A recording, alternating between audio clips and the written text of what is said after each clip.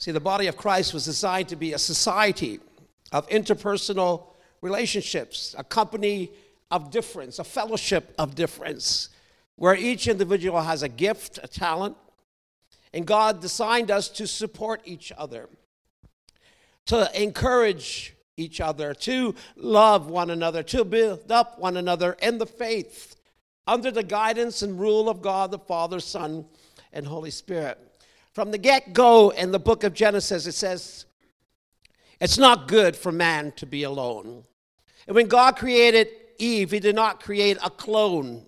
He made someone different to complement Adam, a suitable helper. We are not only created for relationships, but we are better off because of the relationships, because we are better together. Historians have communicated to us that before the Renaissance period, between the 14th and 16th century, the Western man rarely saw themselves as individuals. We drew our identities from our identity in groups, family, tribes, church, guilds, unions, in other words. It was the Canadian Marshall McLuhan who said, it took the advantage of print to tear us from our tribes and put the dream of isolation in our brains and the rise of individualism, that we think we can survive without the help of other human beings. What he meant by that was that we began to value our mobility, our convenience, our privacy as the most of all treasures. That's where we put our stock in. In other words, we became basically loners, putting our personal needs above everyone else. And that is the disease that's in the Western society. It's true even in our day, when most of us in our world today would rather curl up with their smartphones instead of a human being, or stay and watch a screen all day instead of having face-to-face contact with another human being. There is a good book out by Andy Crouch called The Tech Wise Family, about putting technology in its proper place before it begins to create islands of people that are disconnected, which I believe has already happened. As a result, we value tech over people. Yet Scripture commands us to lead and live a communal life, that we are better together. We spent a few months in the evening services on the Sermon on the Mount, which is all about communal living and living with each other underneath the lordship of the Father. And Scott McKnight says some wise words concerning the Sermon on the Mount in his commentary. We live in a world of evaluations, assessments, measurements, but Jesus turns his gaze deeper because he knows what is measurable can be faked. Hello? If all we are looking at the numbers of a weekly gathering, we are looking to things that we can manipulate and we can fake to make us look better than the person down the street. God did not create us to merely hang out, because there's a difference between hanging out and truly being together in the body of Christ, in the person of Jesus. We are in Christ, to use some Pauline terms, which means union not only with the Godhead, but with each other. We don't come to church merely to hang out, to be together. We come because we want to hear the hush of the holy wind of God arriving upon us, shaping us, instructing us, guiding us, inspiring us, so that we may go out and make this world of isolated individuals a better place to live, and a better place to carry out the plan of God, so that we, oh Lord, can create a place where we are better together. See, we are not merely hanging out on Sunday morning together. There's a principle and a purpose here. The principle is the presence of God who arrives. He arrives.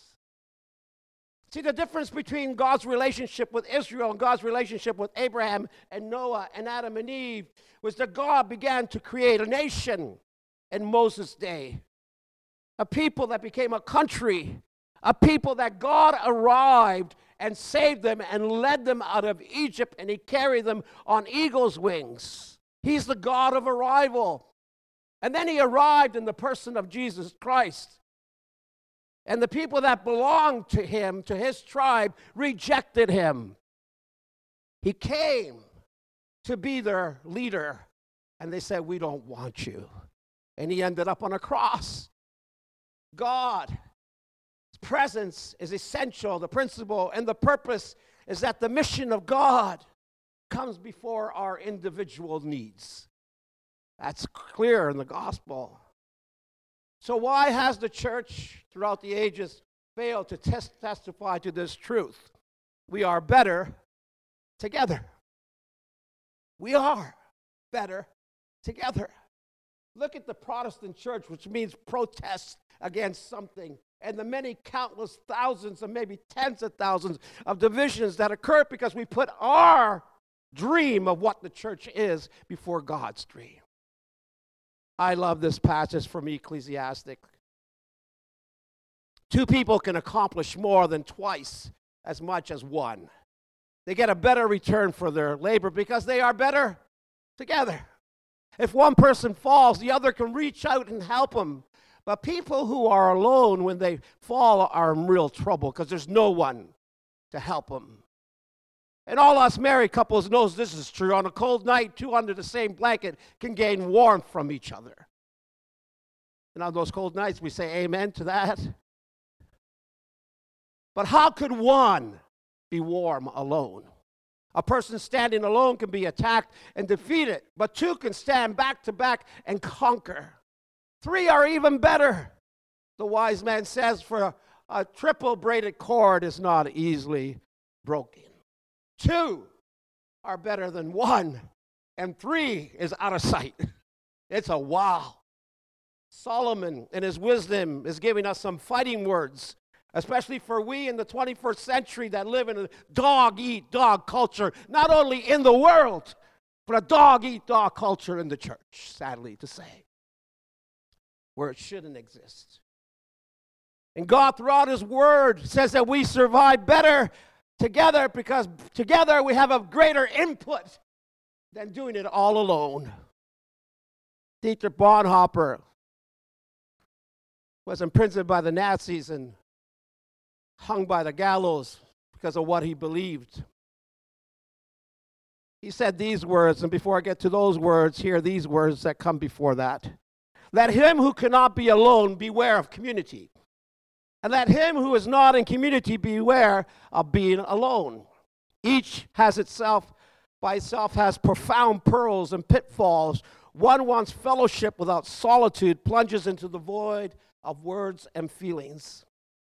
And the one who seeks solitude without fellowship perishes in the apse of vanity, self-infatuation, and despair. And then he said, the person who dreams or the person who loves their dream of community will destroy the community. You get what he's saying there? But the one person who loves those around them, even their enemies, I would add, will create community.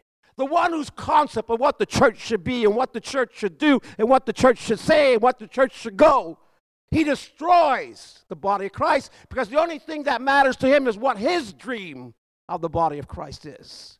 But for the one that can love even the ones who offend them and the ones that ridicule them and the ones that persecute them, they can create the community of the kingdom of God. You follow me? See, God designed us as individuals and as a church to rely on relationships with each other so that we can reach our full potential. Not just take a crack at community, but reach the full potential that God wants us to achieve. Because we are better, I can't hear you, we are better together. Together. The Salem feature of life together is not that we all agree on how we interpret the Word of God. It's not upon how we agree to make doctrines of what we interpret the Word of God to be. To be better together, we need the unity of love before the unity of how we formulate doctrines. You understand that? Because man has been arguing for a long time of what the Word of God says. And one theologian wisely said that even though the unity of faith might become an impossibility, the unity of love is a possibility. Behold, how good and pleasant it is when brethren dwell in unity. Amen. I can disagree with you about how we interpret the Word of God, but I am not going to disagree with you about how we share the love of Christ that has been shed abroad in our hearts by the Holy Spirit. That's a different thing altogether. See, the early church was a church in which they loved each other. But if you read the New Testament as it is, you know they didn't agree on all the interpretations the same way. But one thing they did agree on, that Jesus was the Son of God. That Jesus was the Messiah, that Jesus saved them, that the cross is powerful, that God gave us a kingdom of power, not a kingdom of talk. And all we got today is a kingdom of talk, talk, talk, talk. I'm looking for power. The power that is found in unity, the power that is found when we are better together. The sad thing is that if our community of our dream involves our ethnic groups, people who look like us, people that think like us, people that have the same conviction of us, it becomes a place where we don't welcome anyone inside, and we close the door on the ones that God wants to put through those doors. You follow me? We read Psalm 133 before. Here's verse 1 and 3 again. How good and pleasant it is when God's people live together and unity. Don't put the burden on the people that are outside the fold. God's speaking to us. Don't see how politicians that don't have a relationship with Jesus, how they live, or the decisions that they make, they have to answer for that themselves. But we that are God's people, blessed, good, when we live and dwell in the unity of love. For there the Lord bestows his blessing, even life forevermore. That's not a duration of life. It's not a longevity of life. It's a quality of life that is available right now because the Eternal One is amongst us. The body of Christ gets to experience this life, not at the end of when I breathe my last breath on this earth, but when the Holy Spirit breathed his Spirit in my life, I experienced eternal life. They don't get it, Lord. They don't get it. Here's what we're going to look at. Next week, Pastor Betty will be dealing with what's missing from Jesus' mission. Then we're going to look together with God. It's better together as a family. It's better together as a team. It's better together as a church. And today, the big idea is we are better together. And some of you are saying, fat chance. That's going to happen. Oh, you of little faith. I'm not asking what you can do in your strength. I'm asking you, what would you let God do with your life? Would you crucify your dream of community for the sake of God, creating his community amongst us so that we may be better together? See, changing the world is more than any one of us can do alone. But it's not more than all of us together can do together. The Bible is crystal clear. Jesus' message tells us that when we unify, collaborate, and come together as believers, he is present. He is present. The arrival of God amongst his people that are together every time they assemble.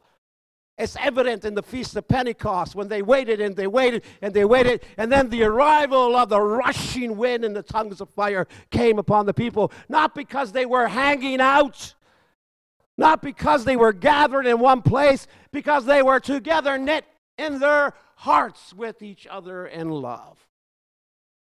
You know, the sad thing about individualism and loneliness, it can lead to death. King Frederick II is from the 13th century. He was the king of Germany besides other empires at that time as well. But he created a diabolical experiment. There's no other way to explain it. To discover what language children will speak growing up naturally without the aid of instructors and teachers. And he was sure, because he was the German king, that the first language that these children and infants will speak will be German. To him, that seemed quite obvious. And it just needed to be proven, so he conducted this diabolical experiment. He took babies from their mothers when they were newly born, and he placed them in the care of some nurses who were forbidden to speak in their presence. So take care of the children, but don't talk to the children. And then he imposed a second equally cruel rule. The nurses were not even allowed to touch the infants, so don't speak to children or infants, and don't touch them. Leave them alone. Don't get involved emotionally. Don't have any contact with them. Just leave them there. And due to the horrific response, Frederick had to cut his experiment short. The tragedy reveals something very significant regarding human nature. As you may have guessed, the babies never spoke any language at all. Looking for someone to speak German or English or Italian or French first, it won't work unless there's somebody to teach them. We need each other because we're better together. They all died. They all died. But there was an Italian historian, Salimbeni the Adam, in 1248, who made observation of what Frederick II tried to accomplish. And he said that the children and the infants could not live without petting. In other words, without touching, without cuddling, without speaking, without singing to them, without care. Care. The babies literally died from a lack of human touch and being left alone. That's what modern science calls a failure to thrive. So in other words, it's a non-flourishing, it's rather floundering rather than flourishing society. We humans flourish, we grow when we're in the presence of other people who love to us, who speak truth into us, who speak God's power into us, who speaks life into us. But when we try to do it alone and we just withdraw from the body of Christ, we begin to die in the Spirit of God. And you would think that after this experiment that humanity would have learned its lesson. But in 1990, while we were living in Europe, we've seen firsthand clips, video clips, and pictures of the tragedy of Romania's orphans. And our church got involved right from the get-go when the communist wall began to fall. It was revealed to the world through the news channels, and when they went to visit these Romanian orphanages, there was no bedtime stories. There was no hugs. There was no reassurance from a mom or dad, and there was no laughter of joy of a biological mom and dad or loving family. And the orphans remained silent, and they even stopped crying because no one was paying attention to them. It was a drab dormitory, small children old enough to walk and take the grips of the rails. And I can see it in my mind, the pictures and the video clips. And some of you probably have seen it too, if you can remember to that time. Here they were in the cribs and like that, full of feces, excrement. In other words, poo. Wiping their face with it because no one would go and give them the human touch and speak to them and cuddle them and tell them they are worth something. Here they were there, left alone. They couldn't even walk or stand up, rolling back and forth. They had a playroom, they said, filled with toys, a paradise of imagination exercise donated by other countries. But they didn't let them use it. They locked it up in a storeroom somewhere. And all the caretakers, the nurses, the women that were in charge in white uniforms, all they would do was stand outside the rooms and chat and have cigarettes, where these young orphans were self-destructing because of the lack of human touch, the lack of human dialogue, the lack of human care that would see them as reflectors of God's images instead of a nuisance. You think we would learn 7 centuries after King Frederick II? And there's stories around our world that says this is still going on. Still going on. Dr. Dean Ornish presented studies that affirm anything that promotes feelings of love and intimacy is going to produce healing. Hello? Anything that promotes intimacy and love produces healing. Then he says, anything that promotes isolation, separation, loneliness, loss, hostility, anger, cynicism, depression, alienation, and related feelings often leads to suffering, disease, and premature death. Do you know that people die because they're lonely? Because they're lonely.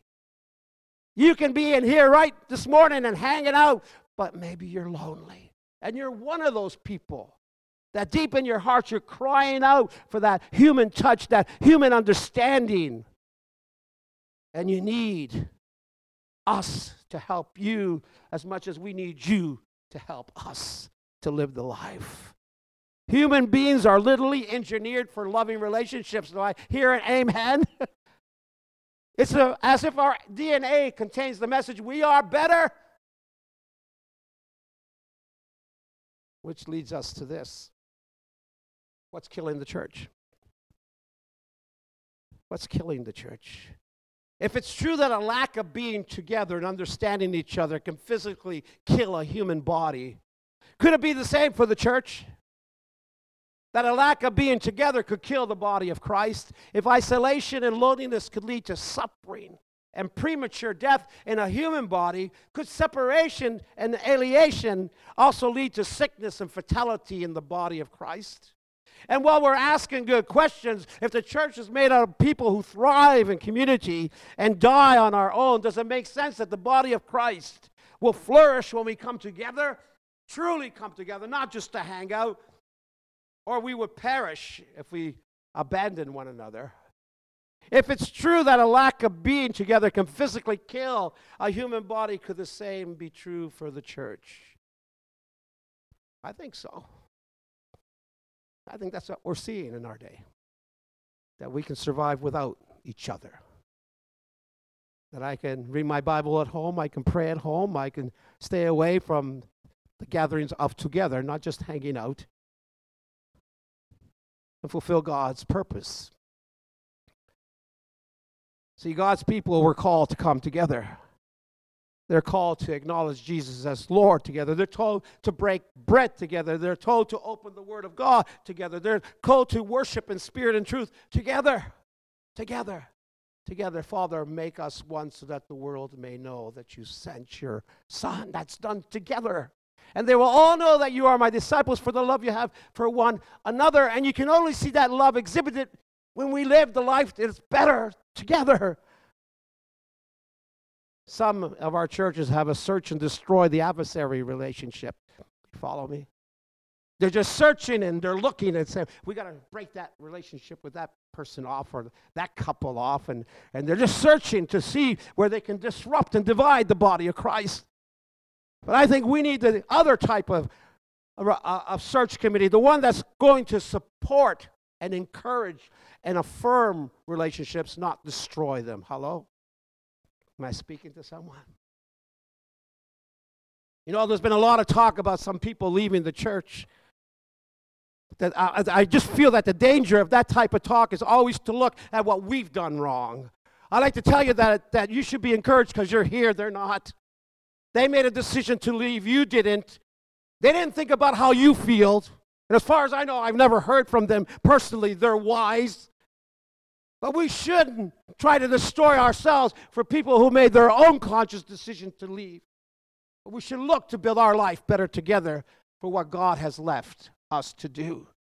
And we still love them, and we still pray for them, we still care for them, and they're still invited into our gatherings whenever they want to. That's not a problem.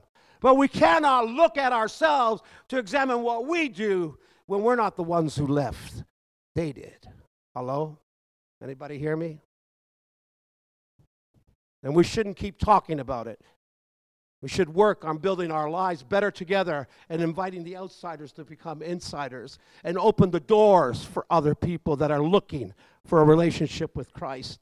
Chuck Swindoll hits it right on the mark. 1 + 1 = survival. I need you, you need me if we're going to survive. You might not like it, but we do need each other to survive. Read the story of Elijah and Elisha, Ruth and Naomi, David and Jonathan. They needed each other. That's just to name a few. They needed each other to survive. None of them were lone rangers. But even Lone Ranger had Tonto, right? We know that. They helped each other survive. I love what Eugene Peterson says. God never makes private, secret salvation deal with people. There is no Christian that is an only child. Hello? Remember, Elijah had the problem. I'm the only prophet here, Lord. And what did God say? There's 500 more prophets down the road that are praying up a storm. Paul said the same thing in the book of Acts. I'm the only one here, and God reminds him, no, you're not. No, you're not. You're not alone. You're not alone. That's the essence of the gospel truth. You are not alone. See, we need to move towards the great corroboration of unity of love for the sake of the gospel. See, the mission of Jesus crumbles when the people of God no longer work together. We are good at hanging out, but actual mission and evangelism, not so much. Right? There's an African proverb that goes like this. If you want to go fast, go alone. And some of you are going fast and you're alone. You think you have no need for the body of Christ. But if you want to go far, the African proverb says, go together. Because a shared joy is double joy, said the Swedish proverb, but a shared sorrow is half the sorrow. When we live life better together. See, our Western world, since the Renaissance and the Enlightenment period, always asks, what's in it for me? What do I get out of it? I get nothing out of it. And then you create a people in the body of Christ that hop from one church to another church because they're looking to satisfy their needs and not looking to contribute to the body of Christ. In the bigger picture. That's what Western people do. But you know what the rest of the world says? What's in it for us, not me? How does this make this church a better church? How does my dream of community make us better together, not makes my life easier? Back to Psalm 133. Verses 1 and 3, what we read. Behold, how good and pleasant it is when brethren dwell in unity. In the last verse there, the Lord commands the blessing life forevermore. It's a family of God. It's called the Song of Ascent. It's a song that they sing when they made their pilgrimage back to Jerusalem to celebrate. It starts at Psalm 120-something and then finishes after a few psalms after this. And it's mostly Judean Jews, that's why they're called Jews, because they're from Judah, that are singing it as they make their way to Jerusalem where the temple is, because God's kingdom is divided, you see. There's the division of Israel to the north and Judah to the south. And yet these people are singing on their way to celebrate at the temple. Let's celebrate life's achievements. They're singing this song that God's desire is the reunification of the people of Israel, the north and the south, that they will get together because to be a witness for God's light, it is better together. And peasant, the word peasant reveals something that's attractive, something that's desirable. Fraternal unity is attainable and attractive. It's prized, it's valued, it's pursued by the people of God. They're praying, oh God, would you reunite us as your intended desire when you took Moses out of Egypt and led him with Joshua to the promised land? The land that you gave us, Lord, the land that you promised us. It's no wonder that Jesus prays the same prayer that we sang about earlier on. Father, make us one.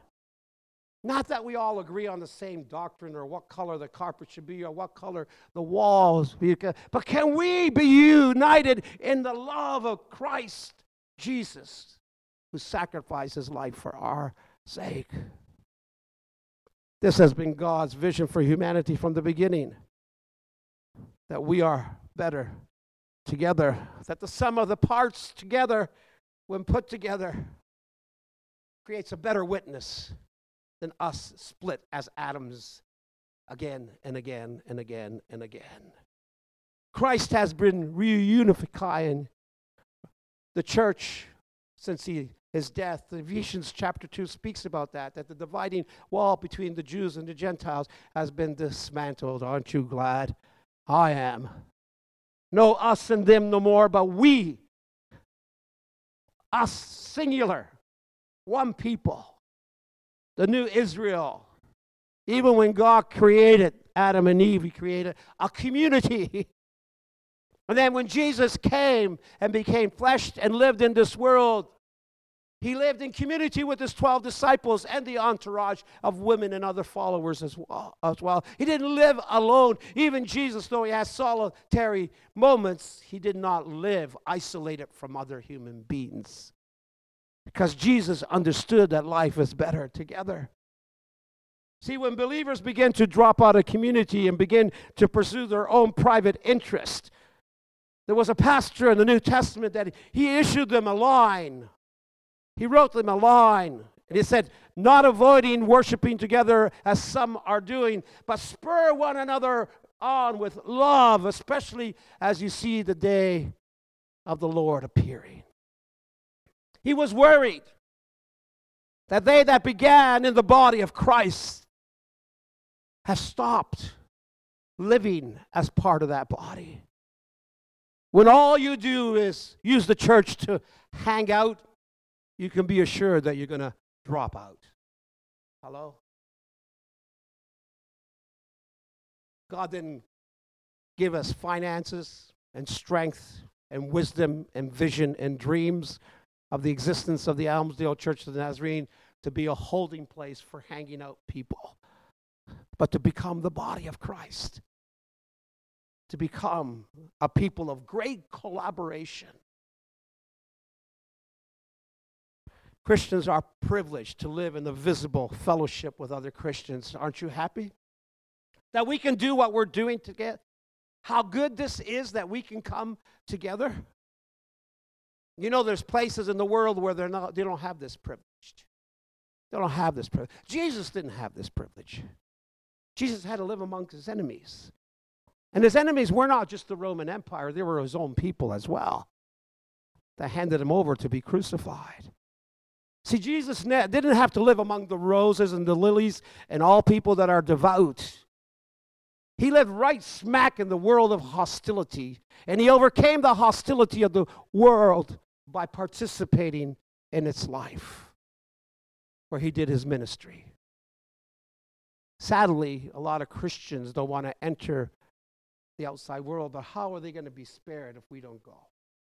How were we ever spared if Jesus never came into the world and spoke among sinners and gluttons and drunkens and prostitutes? Who would save them if they all begin to live like a lot of us in our own islands and our own dreams of community instead of really hearing the word of the Lord to go and tell? See, in our day, there's Christians that are imprisoned, that are sick, that are isolated not because of their own choice, but because of their faith in Jesus Christ. There are missionaries in the world that are alone and lonely, not because of their own choice, but because of the situation they find themselves in the country they find. And they long to have what we have, a place to gather, and not just to hang out, but to truly be the community of God, a visible community where there the Lord commands the blessing. He ordains eternal life. Wow. Our celebration is heightened by the fact that God comes down like dew and oil. A picture of grace falling from Mount Hermon, the highest point, to Mount Zion, the presence of God upon the people that are gathered there, not just Aaron's beard, but all those that are gathered there. And the moral of the illustration is that we are better together through God's grace. It's only by grace that we have been saved, right? It's not of our own doing. I love what Scott McKnight says about grace. Grace is more than being lucky to be on God's side. Hello? Grace is God's goodness showered on people who have failed. It's okay to say I failed. I tried some things that didn't work out. But thank goodness for God's grace that he picks me up and I can try it again. God's grace is God's love on those who think they are unlovable. So if anyone feels unlovable in this room, God loves you. I'm reading a book. Does God really love you? And the answer is yes. Yes. Yes.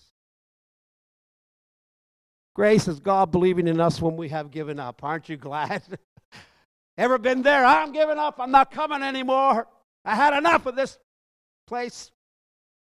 Then God speaks to you and says, I haven't given up on you. And he gives you the power to march on.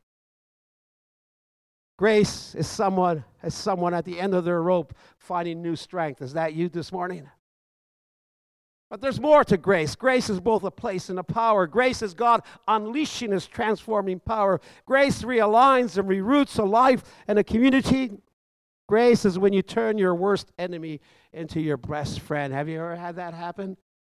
Somebody that you got in fisticuffs with, and then it was your best friend for all your life. Why did it take a fight to make us love each other? Come on, am I only talking about me? I know some of you have gone through this. If we're honest, God knows. Grace realigns and reroutes a life. Grace takes people as they are and makes them what they can be. Right? Grace enables, grace empowers, grace forgives, grace frees, grace transcends, grace transforms, and grace is falling right now. Oil, dew from heaven upon us today. That's the essence of this psalm. It's time to ask God for the grace that would dismantle the walls of individualism and my way or the highway, that we can live that life that we are better together. I got to put my wife in the spots because she probably knows how to do the hand motion. This is the church. Can you come up here and help me with this, or stand down there? You know that, the one with the doors? Okay. Okay. You can do it as I talk, okay? And they all know it, but always a visual lesson will help them remember. During a vacation Bible school, a class was interrupted with a new student. I'll close with this. The new student was brought in, but the new student was a boy who had one arm missing. And the teacher was very nervous that one of the other children might comment on his handicap and embarrass him, like a lot of children don't mean to say what they say, but it comes out anyway, right? So as the class time came to a close, she asked the class to join her, and this was their usual closing ceremony. Let's make our churches. Here's the church, and here's the steeple. Open the doors, and yeah. But the awful truth of what she was saying struck her mind. The very thing that she feared the children were going to do, guess what? She done. This guy only had one hand and one arm, right? And there she was, speechless. But then she took notice. There was another little girl that was beside the boy. And she reached over with her left hand and placed it in the right hand and said, "Here, let's make the church together. Let's make the church together." Folks, we are better together. As the worship team comes, we're going to sing this song. We haven't sung it for a while, but make us one.